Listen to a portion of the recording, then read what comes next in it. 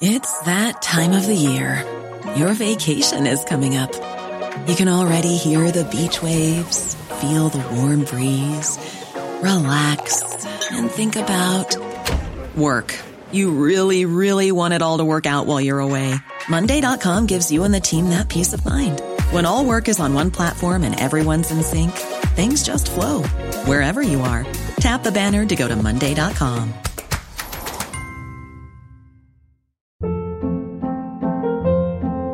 Hold up. What was that? Boring. No flavor. That was as bad as those leftovers you ate all week. Keke Palmer here, and it's time to say hello to something fresh and guilt-free. Hello Fresh. Jazz up dinner with pecan-crusted chicken or garlic butter shrimp scampi. Now that's music to my mouth. Hello Fresh. Let's get this dinner party started. Discover all the delicious possibilities at HelloFresh.com.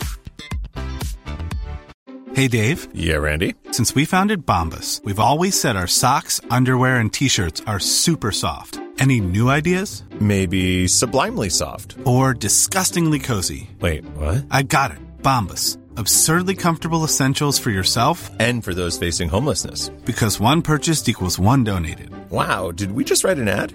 Yes. Bombas. Big comfort for everyone. Go to bombas.com/ACAST and use code ACAST for 20% off your first purchase.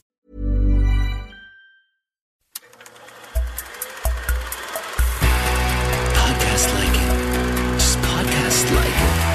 Podcast like it's 1999. Podcast like it. You want a podcast like it? Podcast like it's 1999. Podcast like it. Just podcast like it. Podcast like it's 1999. Podcast like it. You want a podcast like it? 1999. Hello and welcome to Podcast Like It's 1999, the podcast where we talk about the films of 99 from our late model it's a fucking early model RV here in 2019. I am one of your hosts. It was a line from the movie, and I mucked it up, guys. No, listen, Kenny's going on 2 hours of sleep. Guys. Thank you, Phil. Thank you for telling our loyal listeners. I don't know if you know, I have 3 kids, one of whom is 20 months old and got approximately 20 minutes of sleep last night. But listen, I podcast with people. But he's got a great bit. I got a great bit, and you know, I mean, your son does, but my son has a great bit. Now, which Phil is not. We don't have to talk about it. Phil. So, but the good news is, what I lack in sleep, I'm going to make up for you. Starting so I know, strong. with a really, really quality movie. A movie everybody's been excited to hear about. A movie that I honestly don't think you knew existed. I knew it existed. Oh, you did? Okay. All right. And no offense. No, none taken. And a really exciting movie. Saw it in the theater. The Phil saw it in the theater. And we have a really exciting guest, too. We have none of these things. We have a guest right now. And we don't have an exciting movie. All right, now that we've lost all our listeners except the loyal ones. The ones who really love this podcast. The movie we're doing. Yeah. It occurred to me on the way over. Yeah. We did 2 episodes with Griffin Newman. We did. We did 2 episodes with Eric Anderson. We did. We did an episode with Anupam. Yeah. We've had a veritable murderer's row going the last 5 weeks. We might actually, but we might actually release other guests prior to this episode. So, for what it's worth, your point still stands. We've had lots of great guests. That's a good point. We still have a couple in the can that we haven't released. So, yeah, this may be one of them. Yeah. But the promise of this podcast, loyal listeners, is we're going to do them all, guys. And this isn't even a bad movie. It's not a bad movie. This isn't even a bad movie. We still have the Omega Code coming up. We do. We have Wing Commander, which some people like, apparently. The Other Sister. The Other Sister. We have a movie. Jacob the Liar. We have a movie I just read about at Sundance starring Adrian Grenier. Yeah. We have so many. Your buddy, Adrian Grenier. One of my best friends. We have so many. We have so many movies that we have to do to be completists and finish off this project of doing every single released movie and some movies that were direct-to-TV, Correct. and some television shows, Yeah. and we're giving you a full picture of pop culture All sorts in of other 1999, which includes Happy Texas. Happy Texas, guys.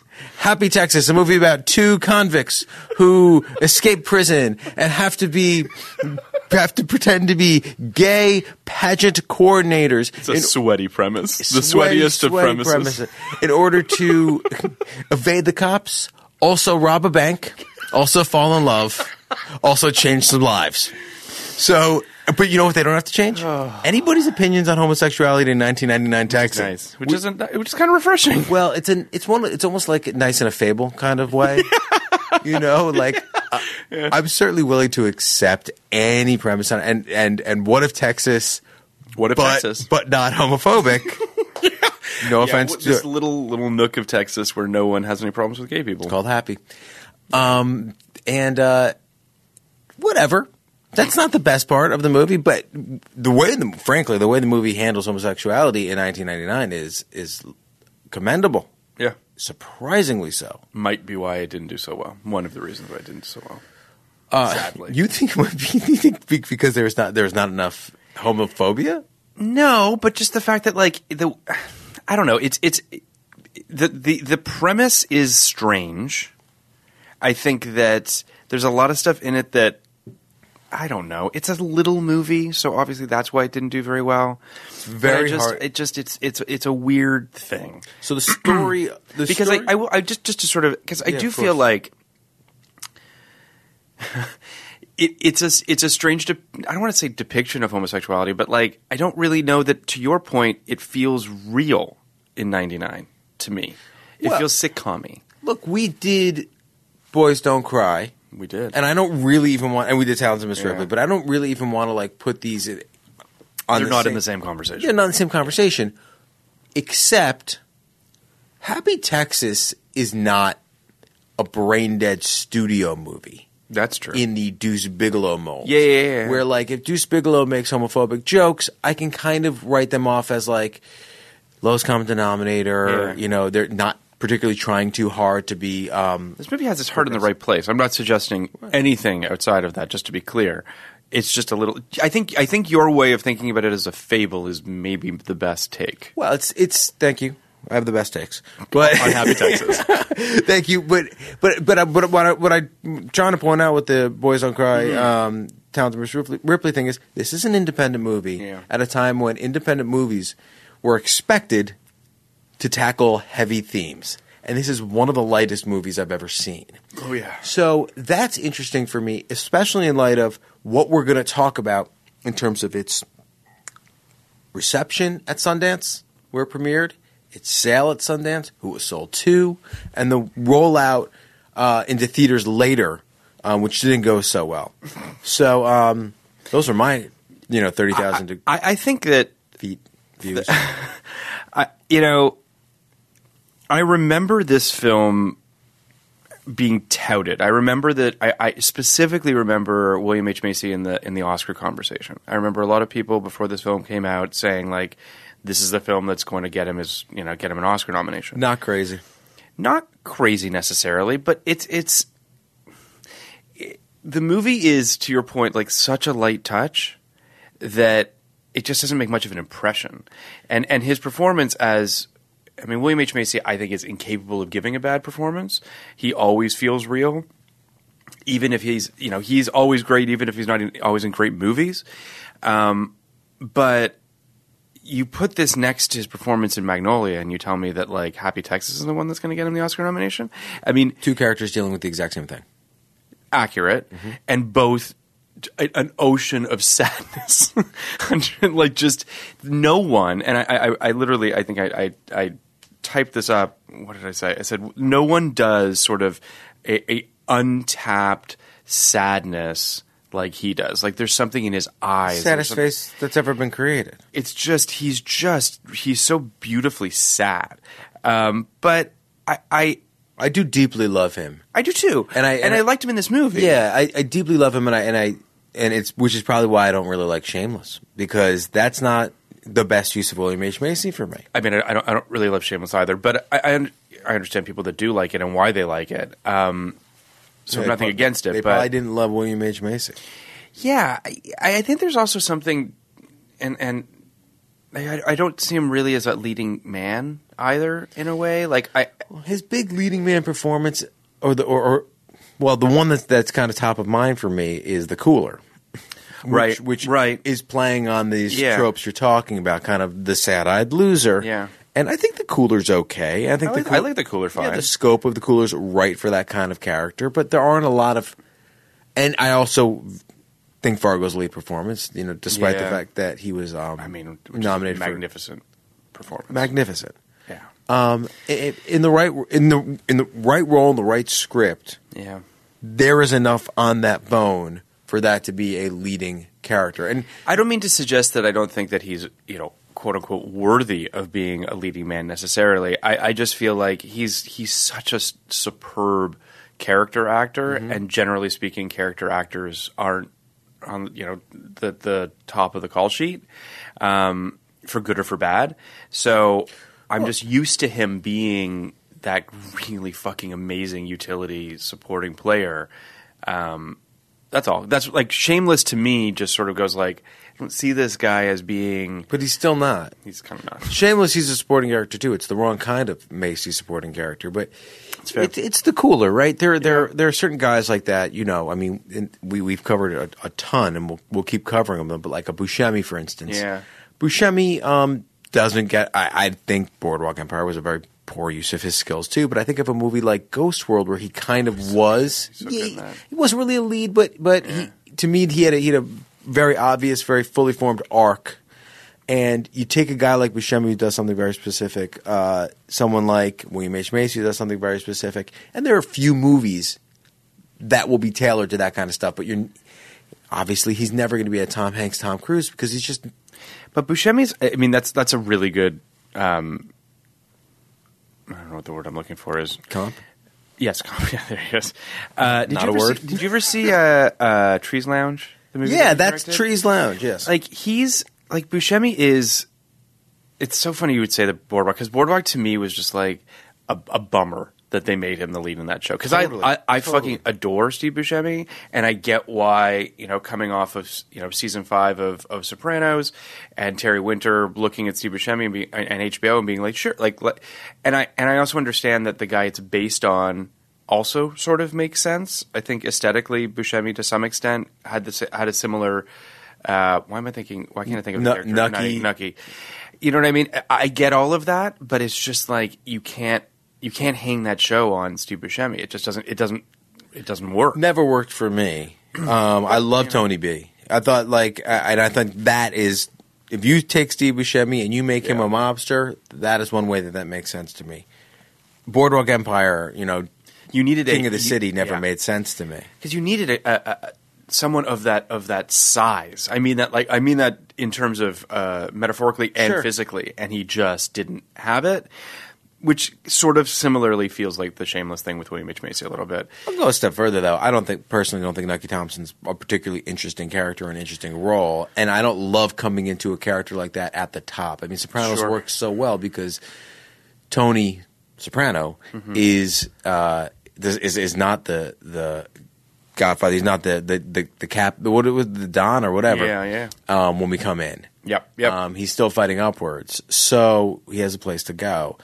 But there's definitely. I mean, listen, we're going to do our Sopranos at some point. And, and we're excited to do it. But it is Shakespearean. You know what I mean? In terms of the king on the throne, and just there's something very sort of almost medieval about Tony Soprano, and how he fits in that whole mosaic of characters, and obviously the perfect casting of James Gandolfini. And you put it next to Boardwalk, and you just see how, unfortunately, Steve Buscemi is just not. He's just not the right guy. I mean, it's too bad we're not podcasting like 2007, so we could do Boardwalk Empire. But it is interesting. TV had changed so much too. Gandolfini was nobody. Gandolfini was the 8th lead in Get Shorty at the time. He was the guy from True Romance who gets killed by Patricia Arquette. He's in all my favorite movies, and he's truly the Mexican. And that was after he was Tony Soprano. I know. But he's truly one of my favorite all-time actors. He's phenomenal. So brilliant. But that's who used to get cast as the lead in television shows. Yeah. And Steve Buscemi was a movie star, and he absolutely was. Yeah, he's I don't mean a name. You I put don't him on mean a poster, and people know who he is. Yeah, no, I mean, it was like he was a step. I would say he was a step below Kevin Spacey. He was probably at the time kind of the biggest movie star to take a lead role in a television show. Also true. Unusual television show. $10 million. It was like $100 million first season budget. Yeah, the budget on that thing was insane. And pilot directed by Martin Scorsese. Like, that's a different thing. Yeah. But we really have gone far afield from Happy Texas. Yeah. So the synopsis for Happy Texas. When bank robbers Harry, Jeremy Northam, and Wayne, played by Steve Zahn, escape from prison and stumble into the tiny Texas panhandle town of Happy, they're mistaken for the gay couple who were scheduled to help plan the town's child beauty pageant. As the criminals take advantage of this misapprehension to lay low while planning their next heist, complications include the local sheriff, played by William H. Macy, and his attraction to Harry, and Wayne's feelings for schoolteacher Mrs. Schaefer, played by Ileana Douglas. Happy Texas opened on October 1st, 1999. It was platformed, so it opened in 46th place with $72,000. It would go on to make $3.9 million on a $1.5 million budget. Happy Texas has 81% on Rotten Tomatoes and 55% from audiences. So you can see right there one of the schisms in this film's reception. As we spoke of earlier, in terms of the budget of this film, this movie was snapped up at the Sundance Film Festival for approximately $12 million, which at the time was the most ever bought at Sundance. This movie. So those of you... And the film obviously ended up grossing just shy of 3 or around 3. Yeah. Those of you who actually have seen this movie, and they exist. Mostly at Miramax. Mostly at Miramax. It's mind-boggling that this is the one that people went after. And as you know, we've already done the movie that was the big hit out of Sundance. It's Blair Witch. Blair Witch went for, I believe, 1.1 to Artisan, then called Live. And there was an interesting anecdote, I don't know if you read it, about the executive at Miramax who bought Happy Texas. The executive at Miramax who bought Happy Texas over Blair Witch, his name was Jason Blum. Wow, that's really fucking funny. Jason Blum I believe he was the co-head of acquisitions at Miramax at the time. Clearly learned his lesson. That's the article, which I will find and properly cite, made that point, which was Jason Blum, who is no dummy. I said it's obvious he's no dummy. Seriously, he was no dummy. Made a mistake. Put all his chips on Happy Texas. Ignored Blair Witch. I believe it was about 7 years later. He is now starting his own company. A movie called Paranormal Activity comes around, and he places all his chips on that with his new company. That becomes, a $1 billion franchise, and finances Get Out and all the other movies. I'm not getting burned a second time. No. He did. He really did. I've heard him in interviews and whatnot. He's always sounded like a humble person, despite the fact that he is one of the most important people in Hollywood and has been for about 10 years. And he clearly had the humility to learn his lesson and move on. But yes, because Jason Blum convinced, so funny. He convinced Harvey Weinstein to I will say though that, or vice versa, but whatever. Another Sundance movie that you can point to that feels like a corollary to this is Little Miss Sunshine. Well, in what way? I mean in the way of what they expected this film to do. Like a quirky comedy that they thought was going to hit a vein and didn't. And I think that Little Miss Sunshine is a better movie than this. I'm not suggesting that it isn't. It's not much better. Okay. I would say that it's much better. But I mean, just in terms of the fact that there's a vision, the direction of it is much, much stronger. It knows what it's doing. Its needle drops are really strong. Like it's just the characters pop.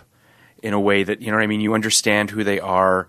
There's just now, whether or not you like Little Miss Sunshine or not, this to me, it's like you buy this for $12 million because you think that this thing is going to be the quirky, sweet comedy of the fall, and that it's you know that it could be a part of the Oscar conversation. Definitely the latter. And I think that Little Miss Sunshine you buy because you're Fox Searchlight, and this is in the relatively early days of Fox Searchlight when it was really finding itself. But they found a lane. I mean, you've got Juno, you've got Little Miss Sunshine. I mean, like they really started to understand like how to do those, you know, forgive the term, but those quirky comedies, and know how to market them and know where to sort of how to launch that. This film never had that because I think that they were just like, oh, well, this thing sells itself. When you said the synopsis at the top of this movie, it is so sweaty and convoluted. It's just like, what? Whereas Little Miss Sunshine, it's like, oh, we have to drive her to the pageant. Full stop. Like, this movie is so convoluted, you know, and that's the thing that took me out of it more times than not was the plotting.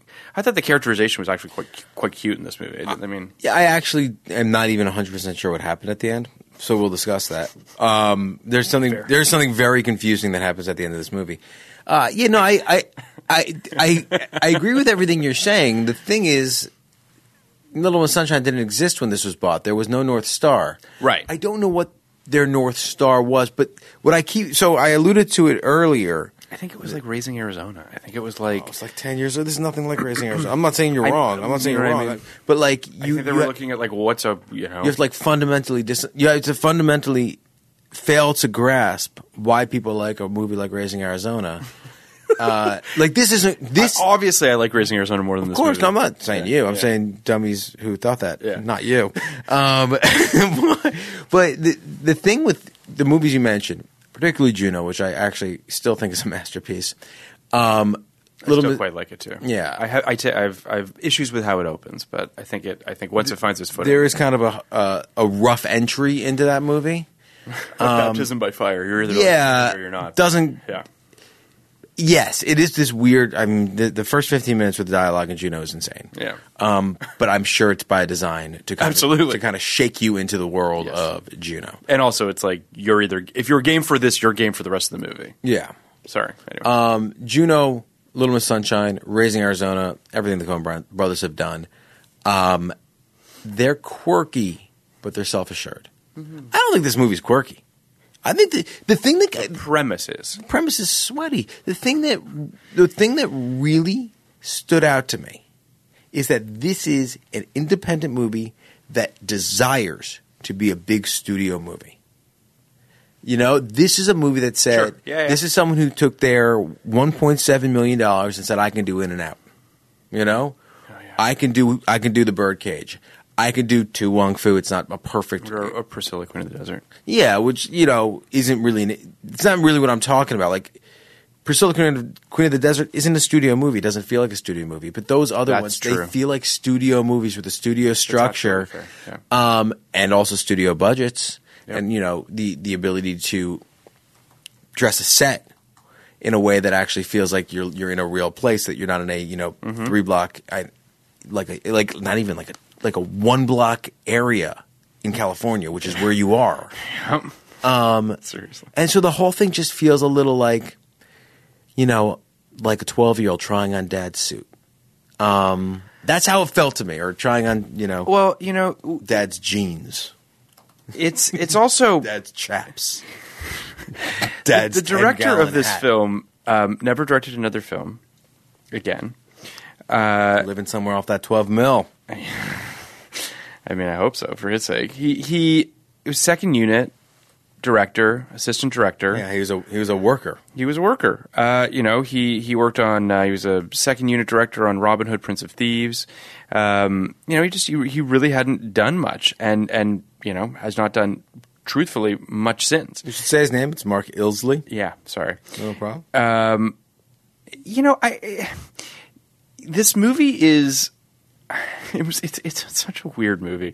It's weird almost in how kind of innocuous it is too. Totally, it's doing everything it can to not offend, which by making itself so sweet and so charming. And you can't really hold that against it necessarily. But I did find myself just kind of tuning out, unfortunately, because of it. Like, it's not really forcing you to pay attention to itself in how sort of slight it is, which again comes back to like $12 million at Sundance.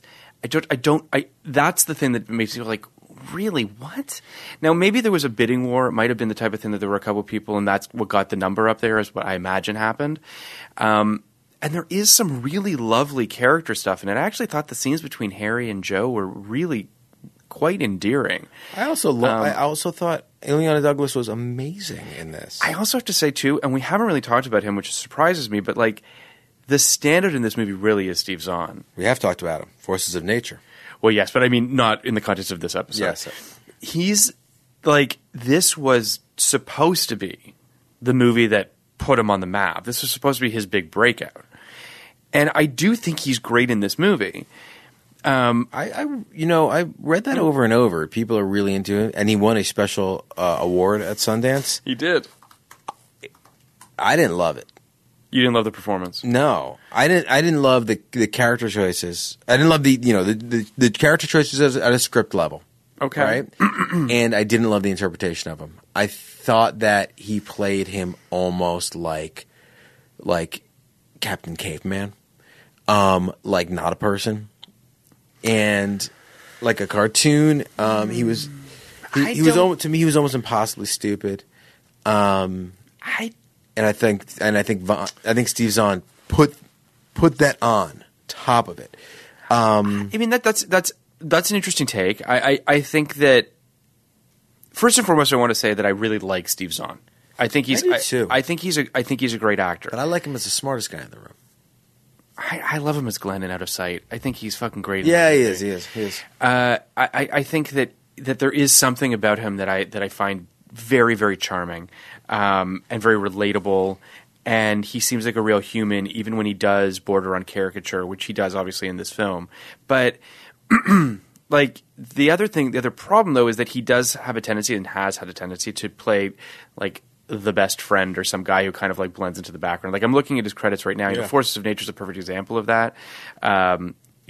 Saving Silverman, You've Got Mail. Like there's a lot of just roles where he's just the kind of quirky white guy, which is a bummer. But then he'll do like Rescue Dawn, or he does like or even his performance in War of Planet of the Apes, which is a beautiful performance, a mocap performance, but he's really, really good in it. He's tremendous in Treme. He's a really good actor. He is a really good actor. I mean, I think the first time I noticed him, I think the first time most people noticed him was in That Thing You Do. And he's great in that too. So he is a great guy, and I totally hear you that this is an affected performance for sure. His accent at times was a choice. Right. And he's swinging for the fences on it. And I would say that he connects more times than not. But he definitely stumbles a couple times. I think it gets better as it goes on. Yeah. Because I think Ileana Douglas grounds him in a way that Who's also great in this. Yeah, I do start to believe that the character exists. But I was immediately put off by him. And just back to That Thing You Do. Yeah. To me, he elevates that movie like a full 10 points. He's so good. For real. Because to me, that was a surprising character. The member of the band in the 60s who's kind of wise to everything that's going on, who can kind of see the silliness and the craziness of blowing up in a matter of weeks while it's happening. That's an important character if you're going to make a movie that appeals to people beyond the general movie-going public. And I think that's a huge reason why that movie's so well remembered. Steve Zahn's one line. It's Onetters. It's what that's the Oneaters. That's the Onetters. Yeah, no. You Oneaters. Yeah, you Oneaters are great. It's Onetters. He's great. He also just he's just of that cast too the most assured. He's the most confident. I think that Tom Everett Scott is fine. He's playing a young Tom Hanks, and that's fine. He's fine. But Steve Zahn really pops in that movie because he just feels like a guy who's like, I know this, I can do this, I can play this note, and I can kill it. the other movie that I always forget he's in is Reality Bites. Mm-hmm. I always forget for whatever reason. I don't know if it's the glasses. I don't know what it is, but there's something about that performance that just doesn't feel Steve Zahn-y. Mm-hmm. But he's very, very good in it. I actually quite like Suburbia as well, the Linklater movie. He's really good in that.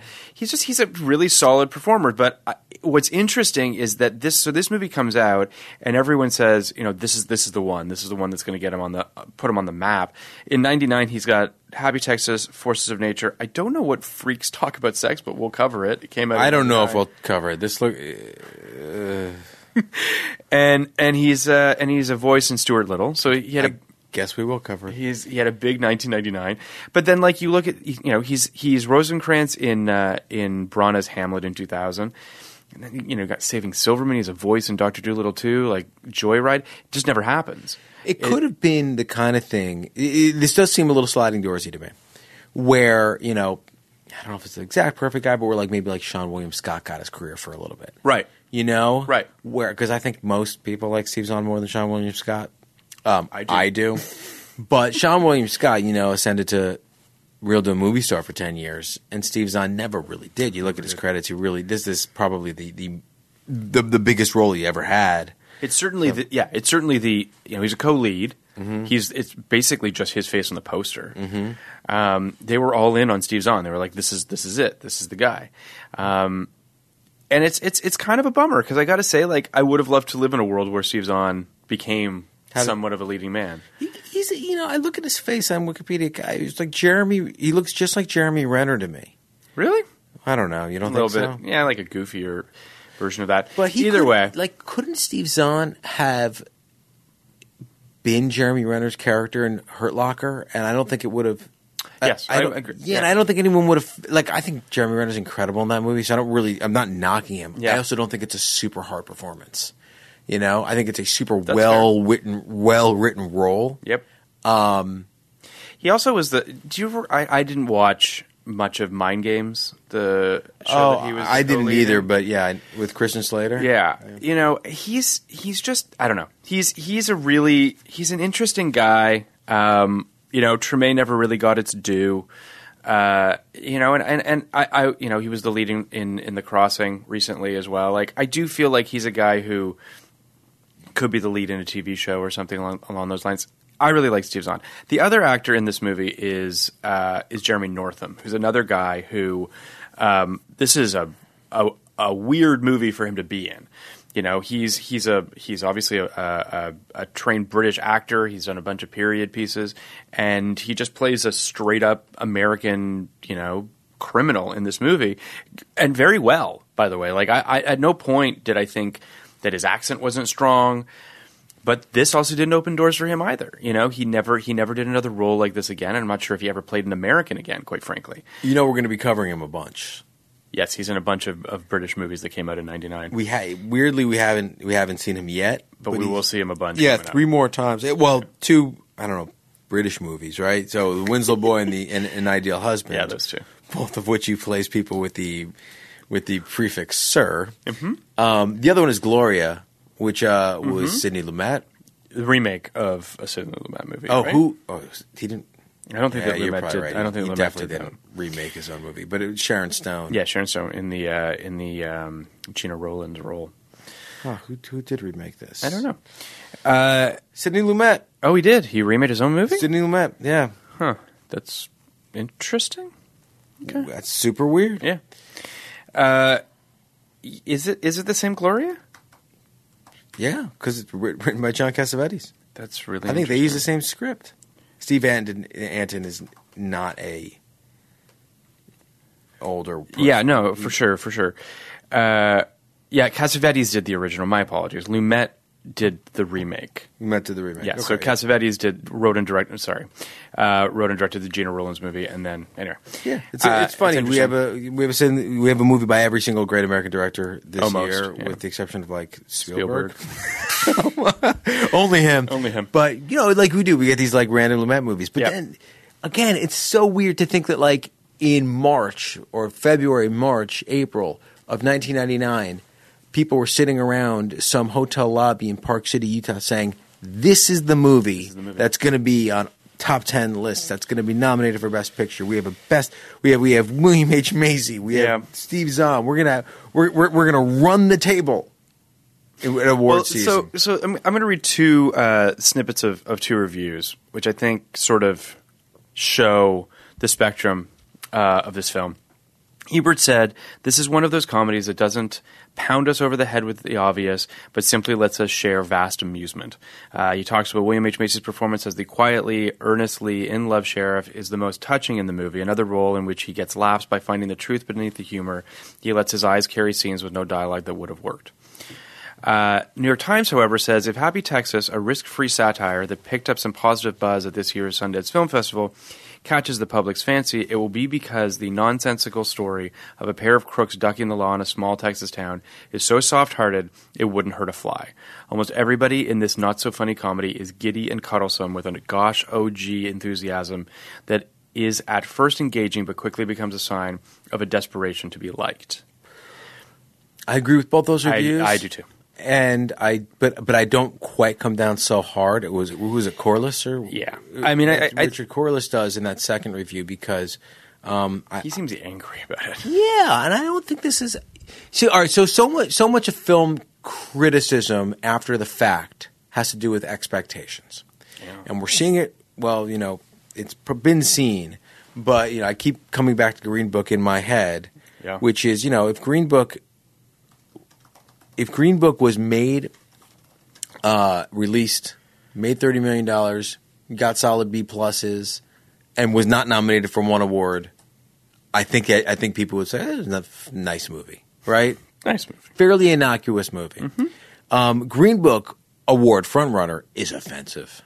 No, it's like an assault on on what we love about movies and the awards that go with it. Sure. I think there was, for a certain segment of people who watched it after the $10 to $12 million sale, because I read 10, but whatever, after the $10 to $12 million sale, and said, "This is a joke." After everything that's come out Sundance over the last 20 years, this is the biggest sale? No. This is not what Sundance is for. So it's so funny you should say that, because I'm looking at a list here of the biggest sales from Sundance, and we should just talk about a couple of them. Yeah, read them off. Because it feels obviously appropriate. It does feel like the biggest one of all time now is The Birth of a Nation from 2016. Its own weird thing. $17.5 million from Fox Searchlight, domestic box office of 15.9, which, again, they probably made out okay. They probably came close to breaking even on that. But you remember what happened. Yes, obviously. Yes. For our audience members that don't, this was a passion project for Nate Parker, kind of an actor I truly had never heard of before this, but he wrote, directed, starred it. And at Sundance, it was lauded as it was. Not even a potential Best Picture nominee, a probable Best Picture winner. Like presumptive. It was presumptive. That's right. Was this a year after 12 Years a Slave? It was the year after 12 Years, or the year or so, and close to it. And I do think that people felt almost the way people feel about Black Klansman this year, which is this is the middle finger. This is if 12 Years a Slave was kind of documenting some really horrible thing that happened, Birth of the Nation was saying, "Fuck you," essentially. And then, 3 years ago, Nate Parker was credibly accused of sexual assault in college. And he tried some damage control and didn't really work because there were multiple accusations. And it really derailed this movie entirely. It completely cratered any opportunity, any chance that this film would have at the box office or otherwise. Well, it really killed any awards chances. Yes. And if this movie isn't winning awards, not a lot of people are going to go spend their money to go see a movie this violent and this aggressive. But it was also it was the beginning, I felt, of what started a wave of all of this. I mean, ultimately, it was kind of the first one. Trump's election and everything else, but this was the first one where you saw actual real fallout from an accusation of this nature, and understandably so. But it also was the first time that we saw, not the first time, but that the spin did not work. It was they could not figure out a way out of this and thus the film was it was over for it. I mean, he got a 60 Minutes interview, which really doesn't happen now. It's true. 60 Minutes isn't co-signing any kind of rehabilitation project these days. No. But yeah, it didn't work. So then you got Little Miss Sunshine, $10.5 million, also Fox Searchlight, domestic of about $60 million. And obviously, a lot of people love this movie. It was a Best Picture nominee, did very well. Alan Arkin won. Like, it to me, this is sort of this, and I mean, Juno, it was not a Sundance movie. It was a Telluride movie. I saw the Telluride. Humble brag. But Little Miss Sunshine to me is sort of, I think, the quintessential Sundance movie. That's the movie that and Blair Witch. Those sort of run the gamut of like what you hope for when you buy a movie at a Sundance. And I'd throw Reservoir Dogs in there too. Yeah, sure. It's to me those are kind of your three almost tent poles of Sundance, like quirky comedy, kind of black Tarantino-esque. Yeah. I guess you'd call it a thriller, and then like the uber indie. And, we're going to do our top 10 Sundance, top 5. You'll see what we're doing. It's going to be great. We're really clever. You're going to love it. And I have some uber indies on that list. Yeah, for sure. Because I think that's obviously really important to every film festival. Absolutely. And this one in particular. You know what I mean? It does feel as though, the modus operandi from Redford was, by making this festival was really, for anyone to be able to make a movie and get it screened there and it's an amazing thing.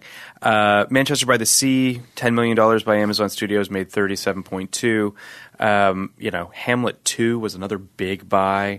Another $10 big million. bomb. Huge bomb. They bought that. Focus Features bought that for $10 million. It only made just shy of $5 million. People in the industry like Steve Coogan a lot more than Americans like Steve Coogan. Accurate. For whatever reason, because I've been hearing Steve Coogan for 15 years now, and he's never really been, and he's been in very good movies, but he's never really been in a movie that has blown up in America. No. Way Back.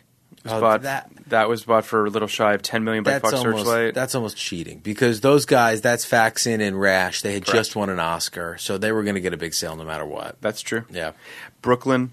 $9 million. One of the great fucking movies of all time. God, that movie makes me cry Me like too. no fun. Oh, Phil. It's crazy. It's It's crazy. One of my 10 favorite movies since 1999. I love it so much. Yeah. Great movie. Bought for $9 million by, again, Fox Searchlight. Fox Searchlight really hits They Sundance. come with the checkbook. They come with the checkbook and they know what they're doing. Make sure the And a money's lot in of the people account. are stealing their shit now. I mean, you've got your A24s, your Annapurnas, they've kind of swooped in now and they're trying to sort of steal their stuff. Son of Rambo, the Do you remember that Paramount one? Vantage. I do remember that one. That I was remember it was supposed to be a big sale. deal. Yeah. $7 million, Never made quite made it. 1.8 domestically. Yeah. Is Grace is Gone on that list? Yeah, maybe. Yeah, I think so. I mean, Dope was bought there for $7 million by Open Road. Our Idiot Brother was bought for $6 million by the Weinstein Company. Made 24.8, which I'm surprised at. Bob and Harvey were like, "It's you," and they're like, "No, it's you." This movie's about you, Bob. No, it's about you, Harvey.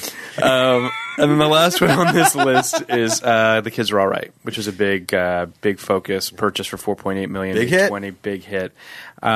But this is the thing, like Sundance, and this is our Sundance episode. If you guys haven't put that together, Those yet. lists, by the way, that list, those movies, more successful than I expected. Yeah, In general, Yeah. people have gotten better. Also, I think they've gotten smarter. Also, those are almost entirely since 1999. Audiences have become a little more easy to predict. Yeah, I would agree with that. I think there's also, there's other things now, if it's, VOD and various other ways to make sure that you're not sticking your neck out and putting $10 or $12 million down and getting kicked in the face. Yeah. I think that, there's other ways to make sure that there's a little bit of a safety net there financially. As I was watching this film, back to Happy Texas, but this movie isn't complicated in terms of what it's trying to do. It gets complicated in its plotting. No. But it's really not complicated, and it's almost its curse and blessing.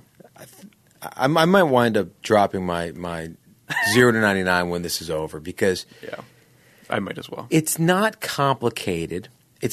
What it aspires to do is so simple, and yet it feels so difficult for this movie to accomplish it. When we did Blue Streak, one Well, I'm faking this. We're about to record Blue Streak, but you will have listened to it in the past. Blue Streak's the other way to me. Blue Streak is like effortless in its ability to just dance around its stupidity. Tell the story. I mean, no, it's not really that. It doesn't even. I wasn't a fan of Blue Streak, guys. No, I might be by the end of that. You might be by the end. This is probably this isn't probably the best way, but we watch those two back to back. And really, the point I'm making is there are movies where you feel like you can see all the work on the screen, and it's kind of exhausting. And there are movies where they're just really easy to watch. I found Blue Streak really easy to watch. I found Happy Texas for a very simple movie aspiring to do nothing more than be dirty, rotten scoundrels or whatever. Really exhausting in that sense. I get that. I mean, but not offensive. I did watch. I watched both the films back to back as well, and I would say that both of them lost my attention in different ways. I think that this film, unfortunately, just I would go as far as to say didn't necessarily have enough plot. I mean, this movie's 98 minutes, and in the middle there, I felt it really hammocked. Like I was just like, what are we doing right now, guys? Like we're not the plot's not really moving. I understand, the paradox that they're in, but it didn't feel like there were real stakes in their relationship. In the guys? Yeah. There are none. So that became problematic, and I also found myself it's a bit of a head scratcher as to like why Harry's going on dates with Chappie. If you know what I mean, like there's a bunch of like I don't really understand what's happening, but yeah, I mean it's I don't know, it's a strange little movie. Illeana Douglas and Steve Zahn have great chemistry, though. They do. That was sort of the thing that jumped out at me. I thought that Harry and Joe had really good chemistry as well. Me too. The romance. You don't see that actress a lot, and she was very good. Ali Walker. Yeah. It's so strange because as I list the things that I liked in the film, I did quite like them. But it doesn't all come together. It certainly doesn't come together in the climax of this film, which becomes bizarre. Bizarre is the word I was going to use. It's just bizarre. Bizarre, also incredibly some incredible missed opportunities here. Well, let's talk about the plot. Let's just dive into it. But so Wayne Jr., played by Steve Zahn, and Harry escape. We're not going to give that any credence. We're not going to give that joke any credence on this podcast. We are moving past it. Yes. Calling him Wayne.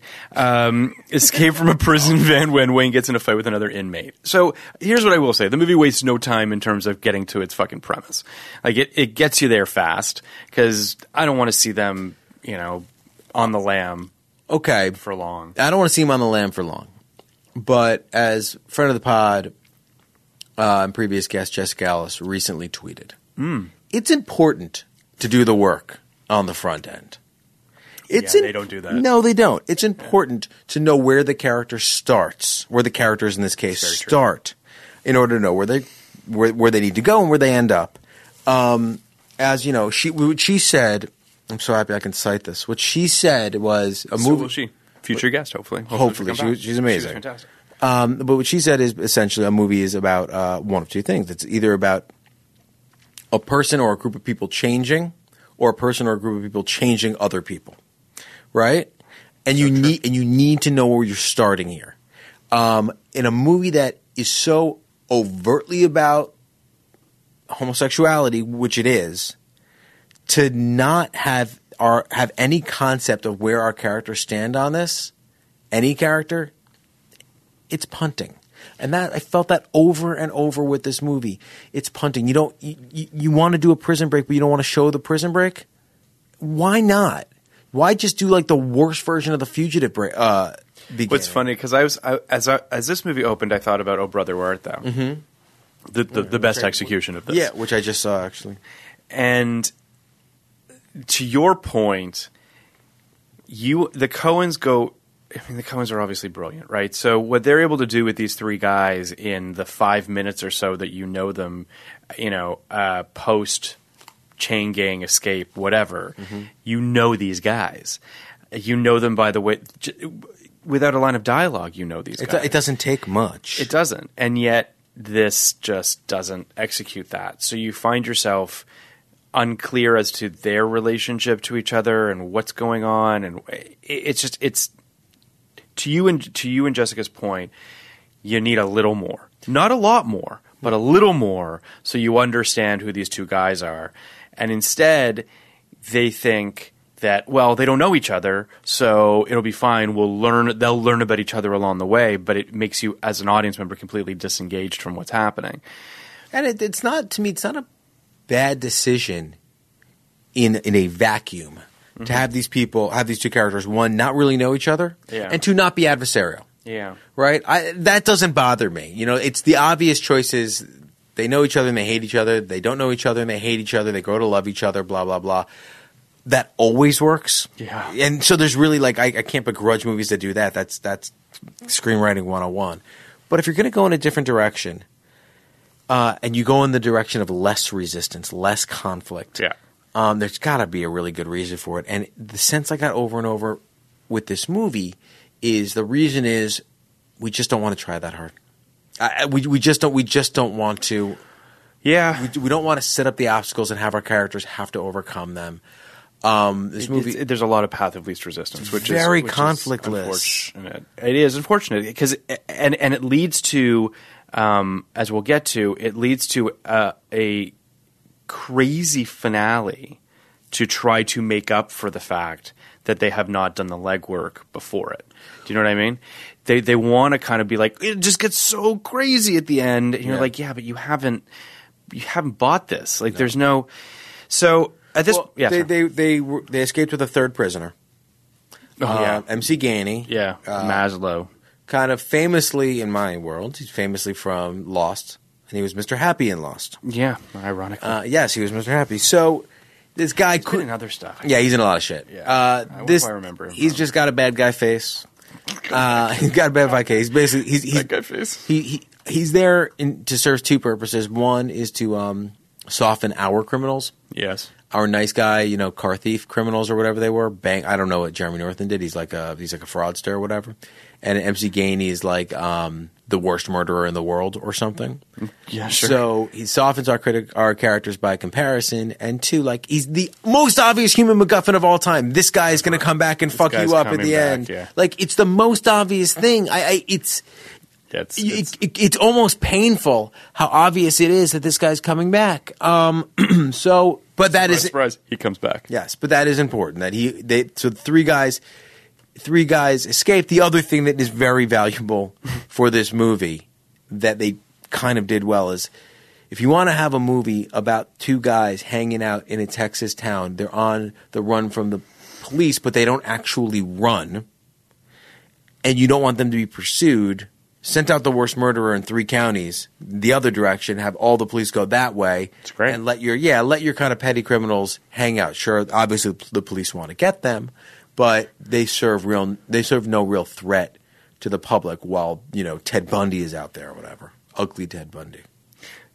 So, and of course the person chasing them is Ron Perlman, who has 2 scenes in this movie.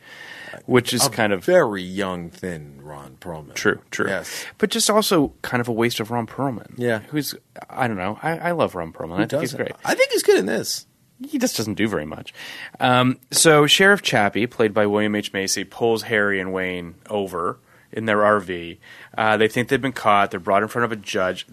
Again, what's required in this scene is a level of ambiguity in order for them not to think that they do not understand. They've been brought in front of a judge. They think they've been caught. But the judge is actually negotiating a deal for them to be the pageant guys.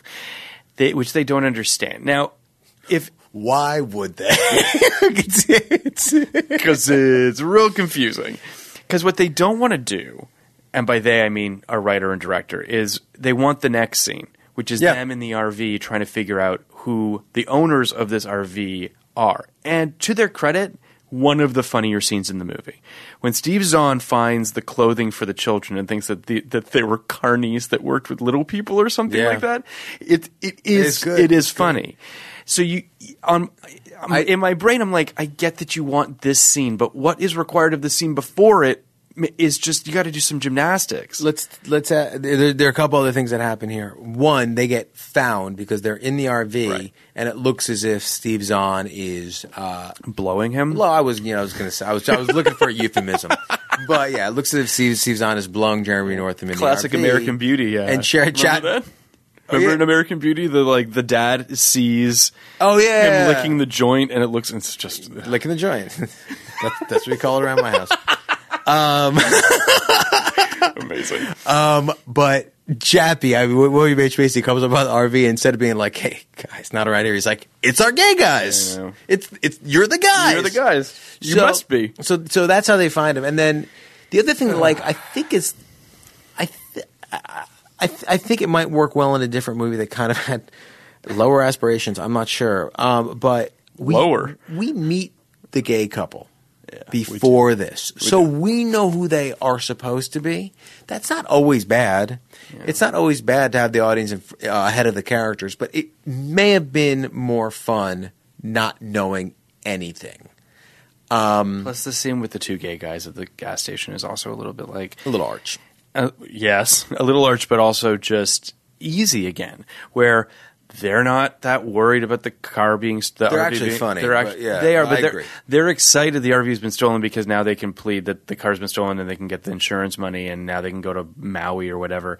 And it's just, again, to your point, no conflict.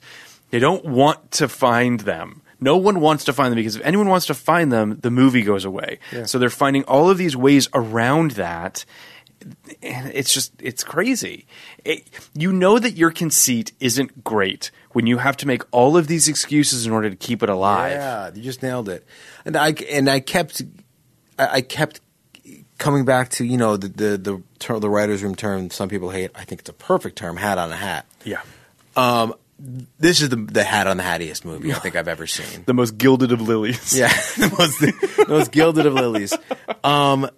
It just I get that they were trying to, essentially marry. It seemed like they were marrying The Birdcage with My Cousin Vinny.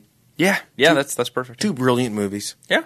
But they didn't marry well. No. They didn't marry well, or maybe it just wasn't well executed. But it just doesn't work that well. Wow, I didn't give this a bad grade. And I think it's going to be a pretty bad grade when I I was thinking the same thing. Yeah. I keep coming back to the same thing. At least, in my brain, which is that the intentions of this film are pure and there's a lot of really lovely stuff in it. And that was my takeaway from it when the credits rolled. Now, some films can't handle Kenny and I sitting down in front of microphones talking about it. Like when you do a deep dive into a film, it falls apart, right? And some films shouldn't have to be put under a microscope.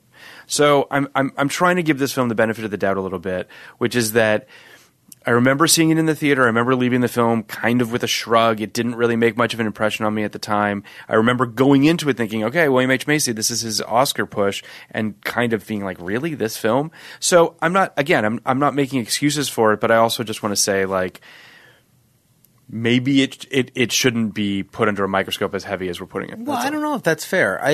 This was a movie that was bought for $10 million, as we said a lot of times. As we said we said a bunch of times. Yes. The other thing is, you and I, we're just nice guys. We are. I don't think we're being overly harsh, just to be clear. But I do. I think we're nice guys who are willing to look at a movie like Deuce Bigalow and say, all right, that's. Or Dudley Do-Right. Dudley Do-Right, of course, is a masterpiece, but an American masterpiece. It's an American masterpiece. I can't wait to see where it lands on your final list. I wasn't going. I'm literally gonna list every movie we did 1 through 250, but and it will be in the top 10. But Deuce Bigalow is not the best example, maybe, but we're charitable. I think when it comes to our assessments of these movies, I think we're being unfair. But what's that? I don't think we're being unfair. No, I don't. I think. You don't have to necessarily hold up to this kind of intense 2-hour cross-examination type scrutiny, I guess, but most good movies do. That's really what I'm getting at. Most movies, and I think if you look at the 70-odd movies we've done, most of them have positive grades. A movie like Stir of Echoes, which I think fell apart a little bit under scrutiny, we still gave positive reviews to. No, I agree. So I think the plotting of this film is weak. Like I'm not suggesting that it isn't, and I think it's definitely its cross to bear. I want to be sure, at least in my head, I'm trying to find a balance because, like I said, I think the character work in this is quite nice. There are some really good jokes. There's some stuff that really works. And I just want to make sure that I try to keep that balance because if I grade this film based solely on its plot mechanics, this film is going to get a 10. But I think that, that we have to you got to look beyond. Got to look beyond it. All right, so where are we? Yeah, basically, Harry and Glenn figure out the RV was owned by this gay couple that put on children's beauty pageants. They go to a bank to get their money, and they're going to get the fuck out of Dodge. They're like, let's just get our money and get out. They're going to get $1,000, which is probably pretty great when they have no money. That's what I was thinking. They get there, and Joe, who's running the bank, is like, oh, we'll give you half now, half later. Joe, of course, is a lady. A lady played by Ali Walker. You think it's going to be some Joe. And it turns out to be some Joe, just a female Joe. Josephine. So it's Josephine. And she's lovely. She is lovely. And she's got really good. She's got one of those faces. She has one of those faces. Yeah. Where you're just like, oh, I like you. And yes, she has one of those faces and she she kind of. Hey, it's Danny Pellegrino from Everything Iconic. Ready to upgrade your style game without blowing your budget? Check out Quince. They've got all the good stuff, shirts and polos, activewear, and fine leather goods, all at 50 to 80% less than other high-end brands. And the best part? They're all about safe, ethical, and responsible manufacturing. Get that luxury vibe without the luxury price tag. Hit up quince.com/upgrade for free shipping and 365-day returns on your next order. That's quince.com/upgrade. Ever catch yourself eating the same flavorless dinner 3 days in a row? Dreaming of something better? Well, HelloFresh is your guilt-free dream come true, baby. It's me, Keke Palmer. Let's wake up those taste buds with hot, juicy pecan-crusted chicken or garlic butter shrimp scampi. Hello Fresh. Stop dreaming of all the delicious possibilities and dig in at HelloFresh.com. Let's get this dinner party started.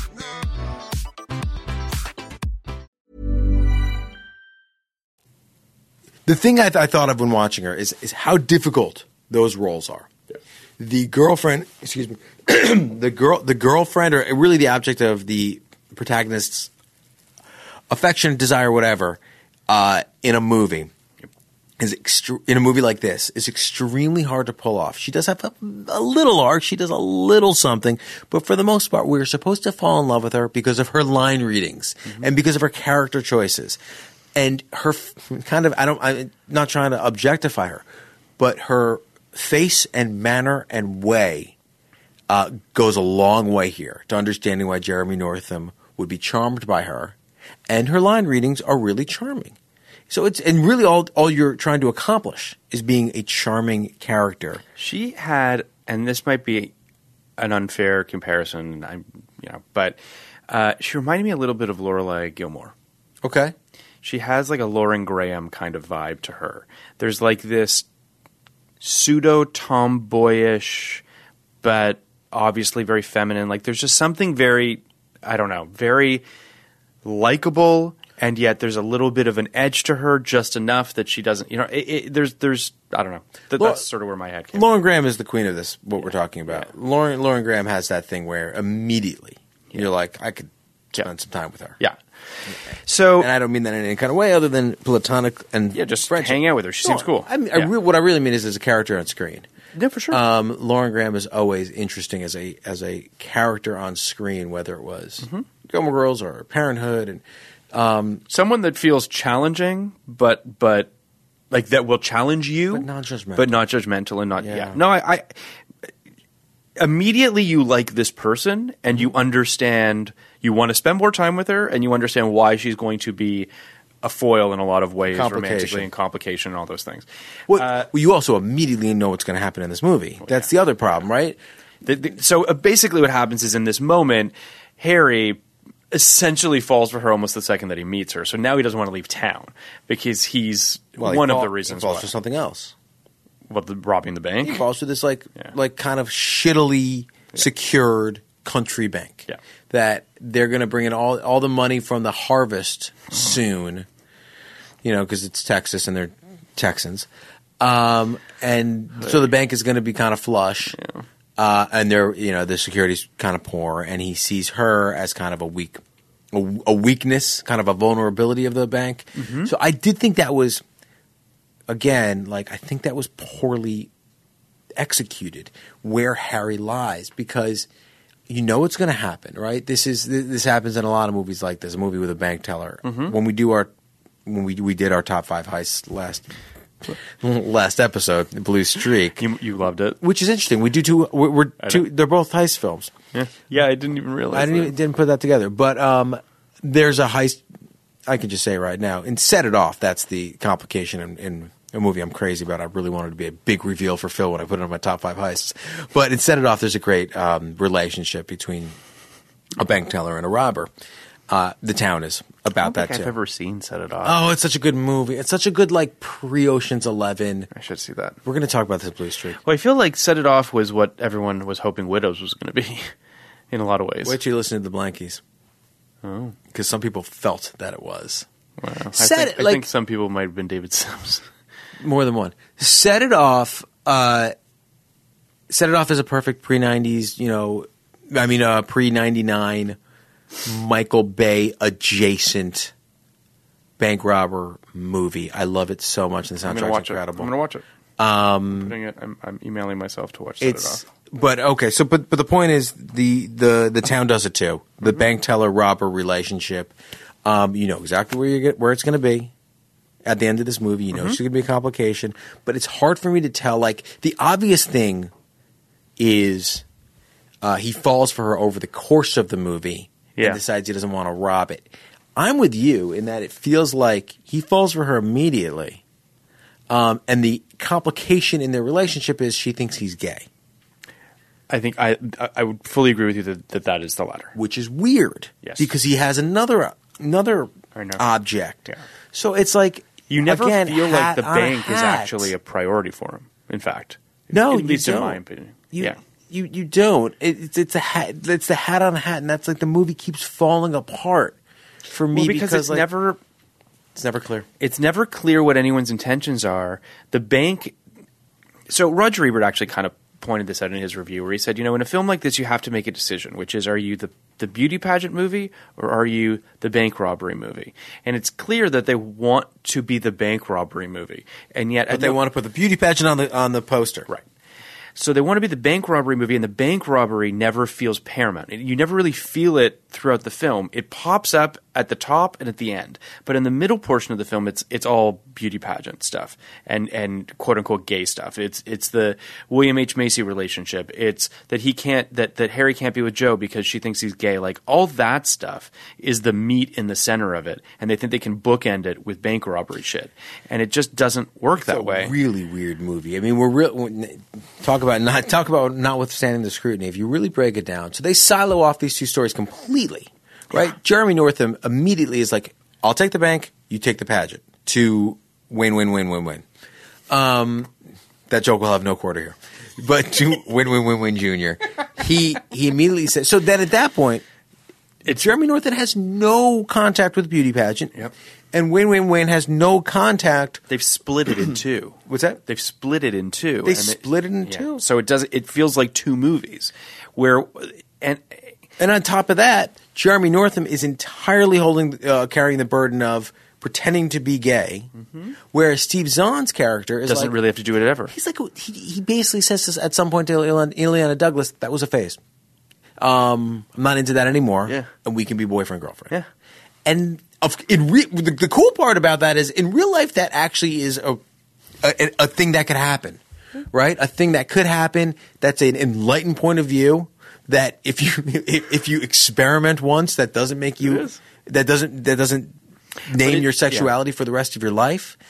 However, in a movie, you kill the conflict. So just completely drops it from.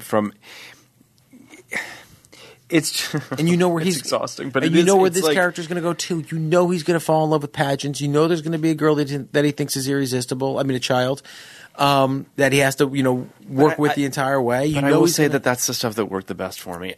If I'm going to be honest, seeing Steve Zahn come around and enjoy, as sitcom-y as it might be, that line at least was the most successful for me, because everything that Northam is dealing with is so fucking sweaty and has so many gymnastics in order to make it work. He's to your point, carrying the sole burden of the plot of this movie. It's all on his shoulders. Steve Zahn just gets to be just the fun, goofy guy who falls in love with the teacher and falls in love with the kids. And so, like, I'll fix the movie. Would you like me to fix it? I would love you to fix it. I would love you to fix it. You just fixed it for me in my head, but it's the easiest fix in the world. No bank robbery. Yeah. Yes. No, like full stop. Yeah. No bank robbery. Full stop. Just embrace the pageant. Have these two guys pretending to be something they're not. Having two different viewpoints on how important it is to run the pageant, on how to run the pageant, have them locked in that town for a very specific reason, have the opportunity to leave the town before the pageant, choose not to leave before the pageant, and then the chase at the end is not a bank robbery chase, it is a two convicts chase. It's so, and then you can still play the William H. Macy stuff. You still have the sheriff because they're still on the run. So like you still have, the bank robbery just makes it messy. Ally Walker becomes a mother of one of the or one of the children, or someone else in town who he gives a shit about. Yep. It's like your premise still holds. You still have Steve Zahn on the poster. It's the same fucking movie, except you don't have the stupidity of this bank robbery bullshit. MC Gainey comes at the end. Yeah. Maybe there's prize money. Who fucking knows? Maybe he comes because he's heard that this town has a force field around it that cops can't get into. Obviously. Which seems to be plausible. Whatever it is, and this is what I said over and over in my notes. They shot a first draft. Yeah. It's so clear to me that they shot a first draft, and if they took 2 hours like we have, 1 hour and 9 minutes like we have, and sat down and said, what is not working about this movie, they would have dropped the bank robbery. Yeah. Because the bank robbery doesn't get you anything. It just doesn't get you anything. They think it gets you stakes. It dials it up maybe 5%. It gives them a reason to stay. But I would have gone for a different reason to stay. I would have done something else that said, in this town, there is something that you need, some reason, something that's going to happen at a certain time. Like, God, who knows? You could have just made it that they were going to get more money through the pageant. Like, if you had just had it that it was fucking $50,000 or something like that. You know what I mean? That if they won the pageant, they would get X amount of dollars, and that keeps them there. Like, it's the point we're really trying to make here, which I would have bought, is ironically to simplify this movie, which is not a particularly, you know what I mean? Like, I think that they just didn't streamline it. We would have taken out 15 minutes of this movie. Yeah, it's just anyway. So. That's the big problem with this movie, is that by doing that... It's so great to crack this movie. Because the Northam stuff is so kind of painful to watch because of all the things that he has to do to keep all these balls in the air. It just doesn't work. But all that being said, and I wrote this down. I believe you can just put Steve Zahn in a room with a bunch of kids and point a camera at him, and it'll be great. And I stand by that, because I think that a lot of these scenes where it's just him either flailing around or talking to kids has an air of danger to it, because this character does seem deeply deranged. All right, so I will go with you on this one. I felt like the pageant stuff that you're talking about got short shrifted. For the fucking robbery. For the fucking robbery and the fucking romance and the fucking, kind of misdirect romance with William H. Macy. Yeah. And the fucking, like, cop stuff and all this, and whatever, everything else. But I felt like there was no arc in the pageant. I agree. There's no payoff. There's a School of Rock movie here. I totally agree with you. There's a School of Rock movie we could have gotten. Like, part of my love for School of Rock, again, one of my top probably 10 movies since 1999, is that we get to know at least, 7, 8, 12 kids, 15 kids. You really we get to know know the kids. all these kids. We get to love them and root for them. Not in this movie. We barely know one girl Yeah, no, I know. who refuses a cigarette in one of my favorite scenes. Yeah. But The scene outside. when she's it's so just- cool about it, that kid. Yeah, I mean, that kid's great. she's just cool. Yeah. He's like, you want a cigarette? She's like, nah. She kind of reminded me of the kid from the Florida Project. Oh, yeah. That girl's name, Brooklyn something. Brooklyn something. I'll find it. I hear she's. And this is going to sound like a joke, but I hear she's directing a movie now. She just Hollywood guys. That's really, really the best. Brooklyn Prince is her name. Yeah. I'm going to find out if she's is. fucking 9. She's 9. She's directing a movie. I saw Hollywood guys. It's a short film. Yeah, there you go. Fortunately, it's a short film. Whatever. She's still directing a movie. God, all right. So please, I beg of you. I beg of you to go to this URL, www.wmagazine.com/story/Brooklyn. That's 2 N's -Pierce -directing -short -film -colors with a U, and look at this picture of Brooklyn Prince, which Behind the fucking camera. She's like behind a Panavision camera. got a Panavision camera pointing out like fucking Spielberg. Cecil B. DeMille. Is she 9 years old. 9 years old with some poor fucking DP behind her. You're like, what the fuck is going Some on? 45-year-old DP and some the only other two people, a 45-year-old DP, a balding man with a beard, and what appears to be about a 26-year-old PA who is like, Fucking business. what is happening? And this adorable moppet wearing a shirt with a moon and a star on it. And behind a $30,000 camera. And you want to know what? I'm sure the movie's brilliant. Yeah, I bet it's great. We'll do a bonus on it. Can't wait. Oh my god! Fuck. So, anyway. Fucking horror. Fucking Hollywood. So Chappie goes on a date, or asks Harry on a date, and he goes, I don't know. So at this point, They go to the gay bar in Yeah. Texas, which I think I read a review yeah, that I think was a Time review that was kind of knocking that there is some gay oasis in Texas. I think there probably was. I'm sure there was. I think there probably is and was. I mean, Boys Don't Cry had gay bars, right? And that was in a weirder, less populated place. I don't mean weirder. A less populated place. That was in Wyoming. yes, sir. Yeah. And there were places for gay people to meet each other there, obviously. So this is not particularly weird to me that there was a gay bar in Texas. Of course. I mean, I'm sure there are. I mean, it just. I think that part of my issue with this specific part of the film is that it made me sad. I didn't like. I didn't like the character. Sad. I didn't like Harry for doing this to Chappie. You know what I mean? He seems so genuine. He did care about him, though. And yeah, but you know what I mean? It's walking a line. I liked it. It is incredibly sad. It's a little mean. I think it humanized Both Jeremy of them. Northam's character a lot. That Sure. we never got to the place again because this movie's afraid to go anywhere. But we never actually got to the place where, say, William H. Macy tries to kiss him. Yeah, it's true. Thankfully, we didn't get there. We never got there, so it never got to that place where it gets kind of really upsetting. And by that I mean the rejection, and then the having to kind of live with William H. Macy. Though it does, he really does get distraught. William H. Macy's character. It's true. About this, and I think I think the way he plays this is so touching, so poignant. I agree. So human.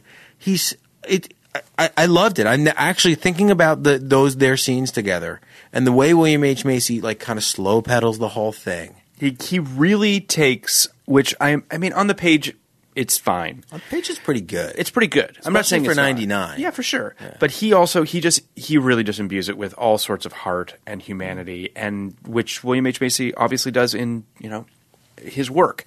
But I don't know.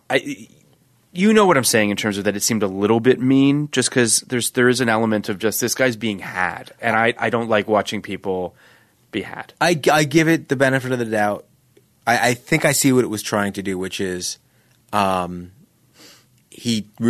Northam's character really had no choice at that point. Oh, yeah, I get that. He was, yeah. he had befriended the sheriff, and he was too bought in at that point. So I think they handled it really well. It wasn't the gay panic joke I was afraid it would be. It's funny because when we were talking about doing this film, I remember seeing it in the theater and and just sort of, like I said, leaving kind of with a shrug. And I was like, yeah, maybe it is a gay panic movie. I don't really remember. It's not. It's not at all. It's surprising how much it isn't.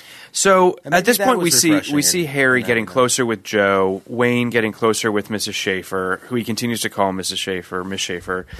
We've got a great scene, I thought, when Wayne is at the sewing machine complaining about everything that he has to do for the girls, and it's just funny. Again, it's an easy joke, but Steve Zahn keeps it from becoming a complete sort of caricature.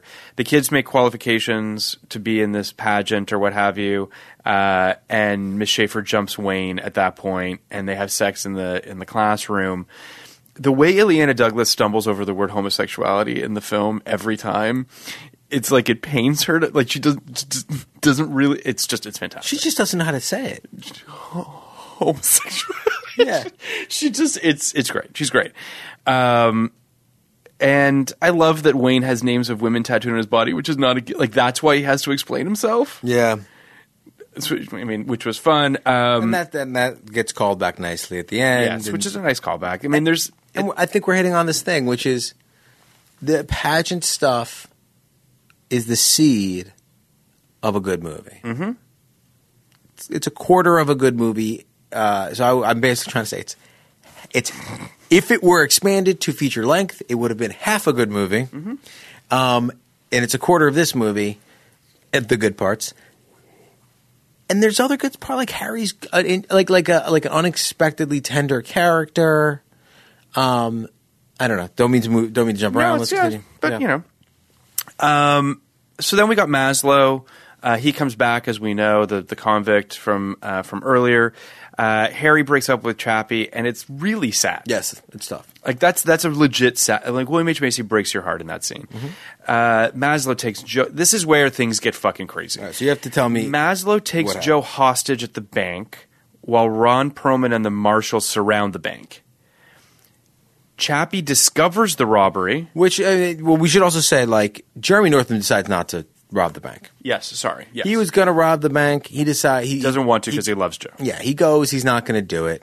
Yeah. I don't know exactly why Steve Zahn was cool with it, but because now I think he's into Miss Schaefer. He's into Miss Schaefer. He's kind of into the pageant. It's awful. They all qualify for the pageant off camera. I don't know why. It's Little Miss Sunshine without the scene where she does the actual things that you're waiting for the whole movie to see. And we're not even talking about the JonBenet of it all. The little kid pageants in America didn't exist in the public consciousness until we found out about it via a child murder. Yeah. And then it became this thing that was kind of omnipresent in the culture, and people are acting as if it's an okay thing that we promote, even though everybody's kind of disgusted by it when they find out. Truly, no one knew this existed until JonBenet Ramsey, and everyone sees these JonBenet Ramsey pictures, and everyone pictures of her in pageants. People are like, this is wrong and fucked up and bizarre. Yet, Hollywood, time and time again, via this movie and Little Miss Sunshine, but also things like Dance Moms and Toddlers and Tiaras, the reality shows, championed this and kind of celebrated this culture that I really desperately would like to see go away. So the fact that we're basically sitting here saying it should be a child pageant movie is true, but we would also have issues with that version of this. Sure, and I think that to its credit, Little Miss Sunshine doesn't feel like a pageant movie to me. It also does take it does cut the takes the sink off of it at the end. At the knees, it does cut it off at the knees a little bit. But this is our second pageant movie of the year. Drop Dead Gorgeous is the perfect pageant movie. It is, because it shines a bright light on how fucked up the whole thing is. To put 16 and 17-year-olds in that situation. It's even more fucked up to put 6 and 7-year-olds in that situation. And we never even approach that here. Drop Dead Gorgeous is so good. I literally just had a moment when I was just like, oh, right, that movie's a fucking masterpiece. Yeah. So, but, Miss Congeniality is another pageant movie that sticks with the pageant the whole time. And, it does, again. Basically a perfect studio movie. So yeah, most pageant movies take the piss out of pageants. Very few of them legitimize them. This movie has no comment on them, which is a wasted opportunity. Which may as well just be co-signing the idea. Yeah. So now we get into sort of this very convoluted situation, but Chappie discovers the robbery, tries to stop it, gets shot by Maslow in the process in the shoulder. Maslow steals a tow truck with the guy's RV attached to it, with Joe as the hostage. The guys get in the RV, and then a chase ensues. A tiresome chase at best. Let's just break this down a little bit because I still don't understand. Okay. Maslow is robbing the bank. Yeah. Jeremy Northam is also in there. Yeah. Joe is also in there. Chappie goes in there. Chappie's walking by. Well, he goes to whatever. He does. Yeah. He goes in there. Coincidence, yes. Yeah. So when MC Gainey, when Maslow takes Joe hostage, he says, "I see you've met mi novia." That's my girlfriend in Spanish, right? Okay, whatever. Big deal. Weird. But then, and I watched this back 3 or 4 times because I still don't fucking understand what they were doing. So basically, like, he shoots Chappie shoots him. Maslow jumps out a window with Joe on his back, and then he helps her up, and she gets up willingly. And she goes with him, and she doesn't struggle, and she runs with him. Reaches out to him. She reaches out to him. That's weird. And then, who drives the fucking truck? She's driving it at first. Why is she driving the getaway truck? So I kept trying to figure out, like, wait, is she in on it? And I think she's not. But I just think it's logistically, they were just like, well, we need Maslow to be firing the gun at our guys. So she's driving. Every other fucking movie that's ever had a getaway with a hostage, why would she drive? He doesn't even say drive. And then he doesn't put the gun in her head. Then you've got, they're driving. She's got, the guys are in the RV behind, and she's trying to disconnect the RV from the tow truck to try to remove them from the equation, to save them, quote unquote. But then another truck crosses the street, so they have to stop, and she can't. She's like, but she's driving, and then she also says to him, like, take the wheel. Yeah, like she's giving him orders now in order to unlatch the RV from the back of the tow truck or back of the pickup truck. Yeah. To save their lives when when Maslow, I guess, wants them murdered or doesn't. I'm not sure. They certainly want him murdered because they're trying to protect the bank or get Joe back. Yeah. But she's driving. It's real bad. I think it's possible that she actually is in on it. I'm not kidding. You think in the reshoots or something? No, I don't know what it's so crazy. I just think all of this underlines and highlights just how ineffectual the robbery elements of this story are, and that they backed themselves in a corner, and that they wanted a big fucking ending, and this was what they came up with. Personally, I don't think they knew the movie that they wanted to make. I think that whether they know it or not, the movie we're talking about is what this movie should be. It's a movie of heart and humor with a sprinkling of crime. The obvious ending that happens in Miss Congeniality, that happens in Moulin Rouge, that happens in Naked Gun 33 1/3. All the classics. 3 of my favorite movies. 3 perfect films.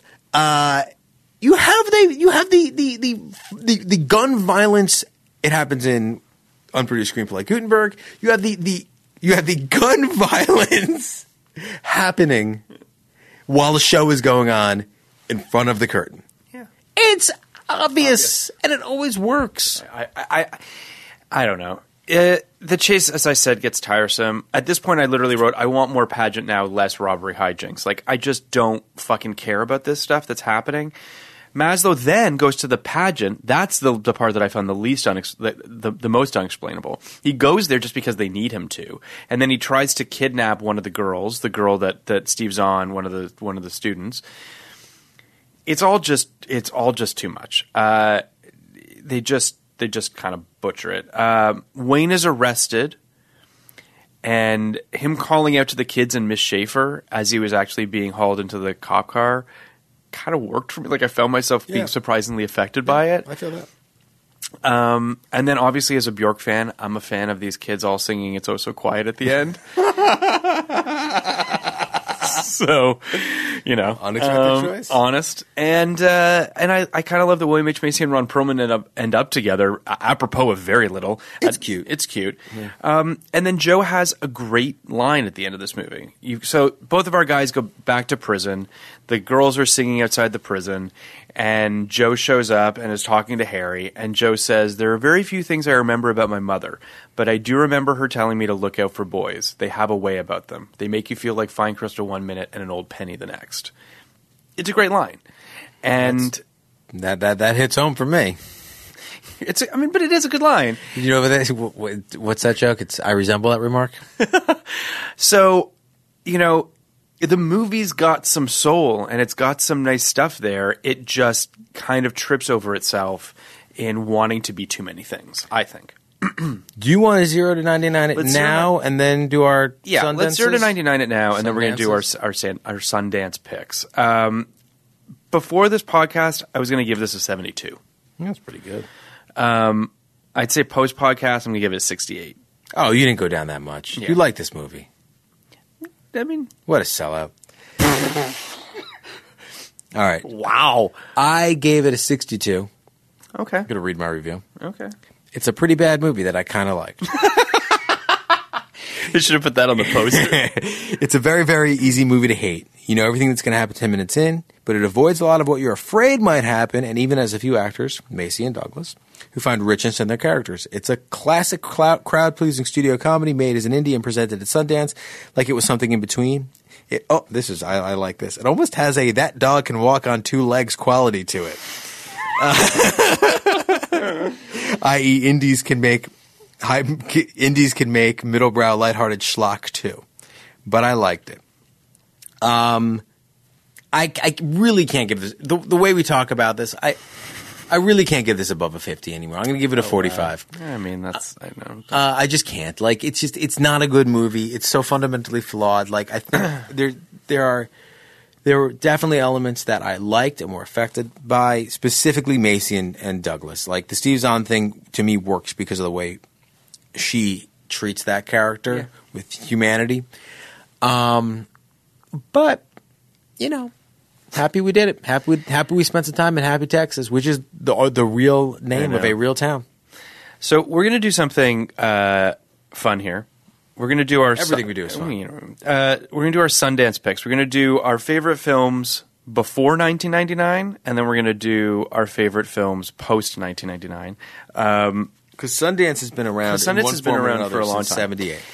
You know, Kenny and I were texting about this last night as we were doing it, and there are a lot of films I did not know premiered at Sundance. There were a lot of movies that I was like, oh shit.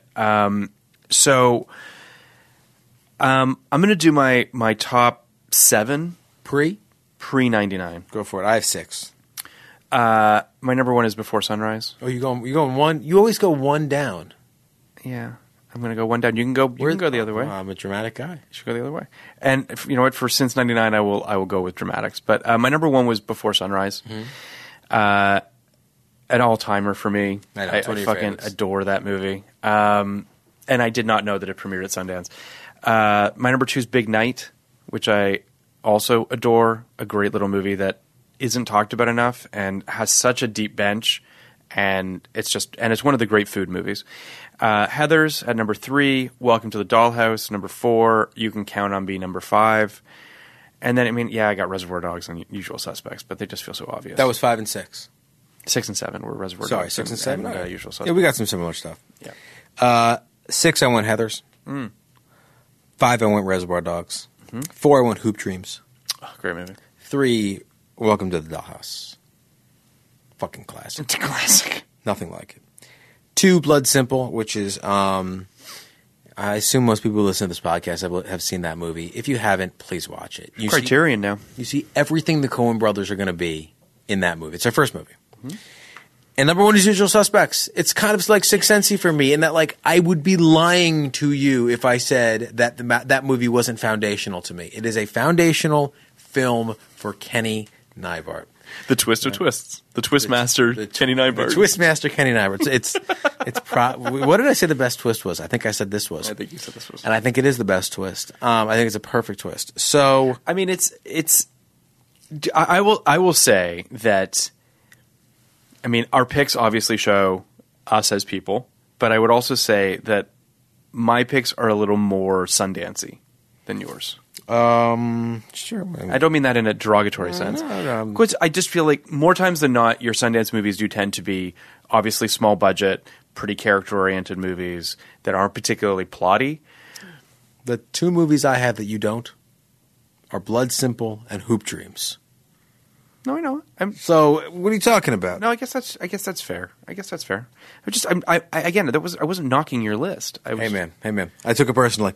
You want to do post? You want to do post 99? Yeah, let's do post 99. All right. So, do you have any feelings about? And I have a lot of movies that I just kind of wanted to highlight.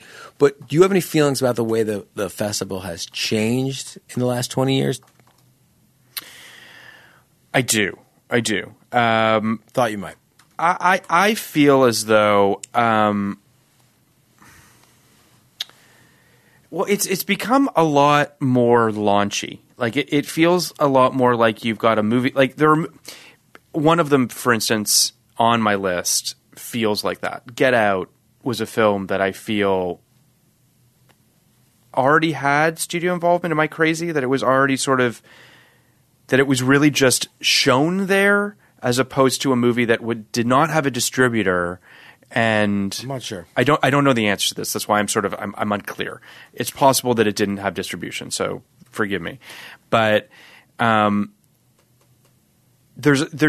does feel a lot more like your South by Southwests and your Sundances and your somewhat smaller festivals now tend to be about getting buzz for a movie as opposed to getting a distributor for a movie. I don't know if you feel the same, but I do feel the same. I think that I have a kind of an unrelated point. I do feel that all film festivals have been commercialized to some extent. I Absolutely, think this is true for Toronto, Telluride, even Venice, even Cannes. But Sundance in the last 15 years has highlighted a different kind of movie. That's not the type of movie that I think excites us, like Me and Earl and the Dying Girl, like those kind of movies. I liked Me and Earl and the Dying Girl. Okay, but like those kind of movies, but it's not particularly exciting, right? That was another big sale. They're a little saccharine, crowd pleasing movies, a little less challenging, and I don't really have any of those. I have one that I think maybe fall into that category, but I always, film festivals. In general, I want to be challenged, like really challenged. No, I get that. So I had a harder time with my since 99 than I did with my pre 99. I have 14. Cool. I have 13. Okay. I included 99 in this. I believe you did too. I did too. Yeah. Okay. I'll start at the bottom for dramatic sake. 14. I had 28 Days Later. Okay. 13. Little Miss Sunshine. 12. Memento. Then American Movie. Blair Witch Project, Run Lola Run, Virgin Suicides. I mean, when you hear this list of movies that have been at Sundance since '99, it's pretty staggering. I wouldn't include Run Lola Run. Okay, fine. Because it was 98 at Sundance. Was it at 90? Okay, fair enough. My apologies. American Psycho, Before Midnight, Get Out, Boyhood, Call Me By Your Name, All the Real Girls, and Brick. Quite a list. Brick is your number one. Brick is my number one. You love Brick that much? I really love Brick. Wow. I will say, looking at this top 5, that's The order is maybe a little mixed, but I wouldn't. Brick is not number one with a bullet. Is what I'm getting at. What's interesting for me with Brick. Brick is a movie I liked. Yeah. I've always liked it. Always thought very highly of it. I think it's a great movie. Didn't even consider putting it on the list. Interesting. Okay. Let's hear yours. What are you going to do? Okay, so I think All the Real Girls is a movie that's slept on in a big way. Yeah. I don't feel like It's people David talk Gordon about Green. David Gordon Green, Kind of his Zoe last Deschanel, Paul Schneider.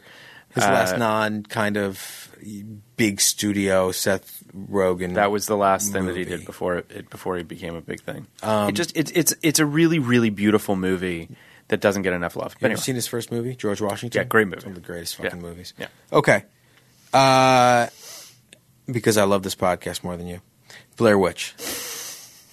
That's your bottom of your Yes. list? That's your 13? Yes. Okay. I had to put it on there. 3 Identical Strangers from this year. Oh, never saw it. Oh, so good, I so hear good, it's so great. good. I hear it's great. I need to watch it. 500 Days of Summer. Yeah, Maybe that's kind of your brick. Yeah. Yeah. Well, I love that movie, and I'm also friends with the screenwriter and trying to get him on the podcast. It comes on. Fruitvale Station, which I'm a little surprised didn't make yours. Yeah. Frozen River. I love that movie. Okay. Do you know it? No. Melissa Leo. Oh, that movie. Which Yes. was Yes. nominated Yes. for, Yes. which Yes. is- Yes. The Whackness. Kind of important to me. I like the Whackness. Whackness is the only movie I've ever seen, Yeah. with the exception of movies that were actually made contemporaneously, that actually understands what 1990s New York looked like for people of wealth and privilege. It's a wild, wonderful, It's a really good movie. realistic. Kingsley's in that movies. movie. Am I crazy? He is, yes. And Josh Peck plays the main kid. Mm-hmm. It's a very cool movie. Short Term 12, I didn't know there was a Sundance movie. That would definitely be on my list. I fucking love Short Term. incredible movie. I had a feeling as I was doing this list, I was like, I feel like some things are going to fall through the cracks, It's and Kenny's going to hard. get some that I didn't know were there. It's But yes, Short Term 12 is phenomenal. American Movie is my number 6. So It's so fucking good. I can't wait to do that movie. One of the greatest. Top 5. Another movie I'm a little surprised didn't make yours. Primer? Yeah, I don't love Primer. Oh, all right. Primer to me, It makes my head hurt. The great- But you see, this is the thing. Like you like my kind of shit. Yeah, you love that shit. It's my kind of shit. Also, I'm very into the idea of like two guys, $25,000, super heady premise. Let's go see if we can do it, and kind of, I think, pulling it off kind of flawlessly. Number 4, Get Out. Number 3, another movie I'm surprised didn't make yours, Whiplash. I don't love Whiplash. Oh, I love Whiplash so much. I think it's fine. I'm one of those guys that just and listen. I know a lot of people really loved it. J.K. Simmons is great in it. There's just stuff that I just don't love. Nothing like Whiplash. Okay. Number 2, another movie I'm surprised was low on your list, Memento. Memento is not something you're super into? No, you know what it is, and again, I'm learning so much about you. You're learning. You are learning a lot about me, but you're also like, I don't like things that that make my head hurt. That like I can't logic out, like not logic out, like I get confused. I don't like being confused. You're a type of person. You're a puzzle person. Like you you love that shit. I love the I'm not a puzzles puzzle guy. So for me, I'm just like, what? Like where am I in this fucking timeline? And how? I find that movie. I respect the hell out of that movie. I think that everyone in it is great. I obviously love Chris Nolan. I mean, it's on my list. It's just not a movie that I really ever rewatch. When we do Following, Yeah, by Christopher Nolan, we'll talk more Memento. and we'll talk Nolan in general. Yes. Yeah. Number 1 is the fucking greatest American movie maybe ever fucking made. Oh, okay. I think I know where this is going. It's the best American movie, I think, of the last 20 years. We're lucky that it exists. Boyhood. Yeah, I was gonna say. Fucking And how did it fucking lose to Birdman? Boyhood. I know. Boyhood. Boyhood. Boyhood. Boyhood. A towering cinematic achievement that also comes together in an incredible film experience. I love that movie with all my heart. I watched the Criterion of that, I don't know, probably maybe about a year ago, and was just floored by it again. Like, when you watch it, it's to your point, like, and a lot of people didn't. It's so weird because how he made the film was crazy, right? So that's always a part of the conversation, unfortunately, because it kind of cuts this movie off at the knees a little bit, because you can't really embrace it for the quote unquote magic trick that it is. Movie making is just that, right? I mean, editing, all that shit. It's a magic trick. But the fact that he shot it over as many years as he did to give us this beautiful thing, and unfortunately people thought it was a fucking trick. Like they didn't allow the movie to be this unbelievable testament to growing up. To me, I don't know. It comes up a lot. I'm a parent. It's about parenthood more than boyhood. Yeah. It's about how fast it all goes. Oh, the Patricia Arquette scene at the end. It's the worst fucking thing in the world. I feel it every day. Or she's just like, I just thought I'd be more interesting at this point in my life. And you send your kids out and they're done and it's over. Because I feel that all the time. I feel like that's why I keep having kids. I feel like I'm going to be, when my last kid now, because I'm about to have another kid. So when my last kid is 18 and out of the house, I'm only going to be in my early 50s. And people are going to be living until, 170 by then. I would think 200. I mean, you'll be part cyborg. I will choose not to die. Yeah, That's right. I will be a choose robot. not to die. Yeah. And was it you that said? And I know I do tell Rollins that I don't. Rollins asked me, "Are you going to die?" I said, "I probably will." I'll be in your phone. I didn't say I'll be in the phone. I was, I'll be a robot.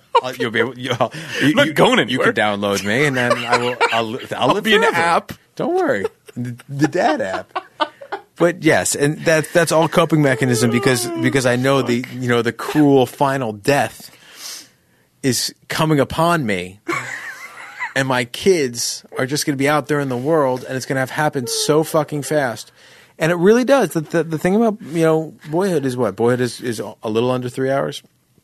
That's what it feels like. It feels like I've known my 7-year-old twins, for 3 hours. This is a pretty good this segue. Has been our episode on Happy Texas. This is a pretty good segue into next episode because it's a big one. Maybe the biggest movie of '99. I mean, if we're gonna, it's a debate. It's the biggest.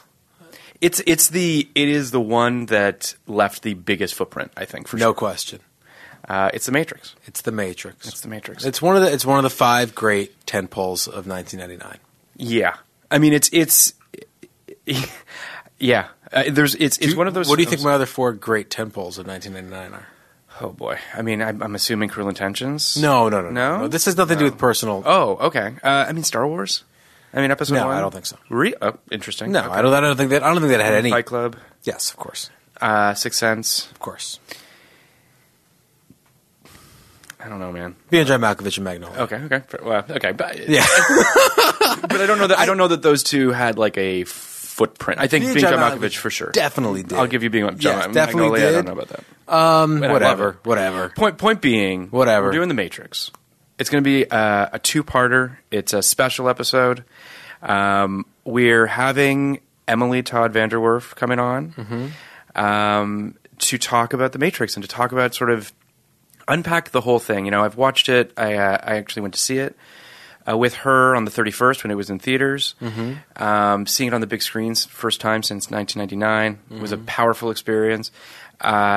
It holds up like a motherfucker. It's ridiculous how good a movie it is. It has no right to be as good as it is. And I'm just really excited to unpack it with Emily and with you and to sort of come at it from all the different angles that exist. I hope we can do it justice. No, real. I just seems resigned. No, I mean it's in my opinion probably the best film we've done so far. It's probably. I mean, these are. Yeah, I mean, I just think it's it all is subjectivity. But I know what you're saying. Well, that's why I said in my opinion. Yeah. Fair enough. In my opinion, I think it's the best film we've done so far. I also think it's the one with the biggest footprint. It's lasted. It's had the biggest lasting impression. Yeah. And it's also been co-opted by so many different, diverse groups of people. Yeah. And I'm interested in all those points of view. But God, it is just as a movie, It's spectacular. I watched it again at home before we recorded the episode, and it just I can't get over how every part of it works. It is just a top to bottom masterpiece. Never stops. It really, and on a script level, on a production level, I mean, you see that film ripped off so many ways over the past 20 years. It's a fascinating thing. It's a beautiful movie. It's a great movie. I'm stoked. Can't wait to talk about it again. So thank you for listening. I'm at PM Iskov at Twitter and on Instagram. We are at Podcast Like 1999. Kenny is at Nybard. Please rate, review, subscribe. That's it. We're doing The Matrix. Get fucking excited. Yeah, we're doing The Matrix, guys. See you next week. Podcast like it. Just podcast like it. Podcast like it's 1999. Podcast like it. You want a podcast like it? 1999.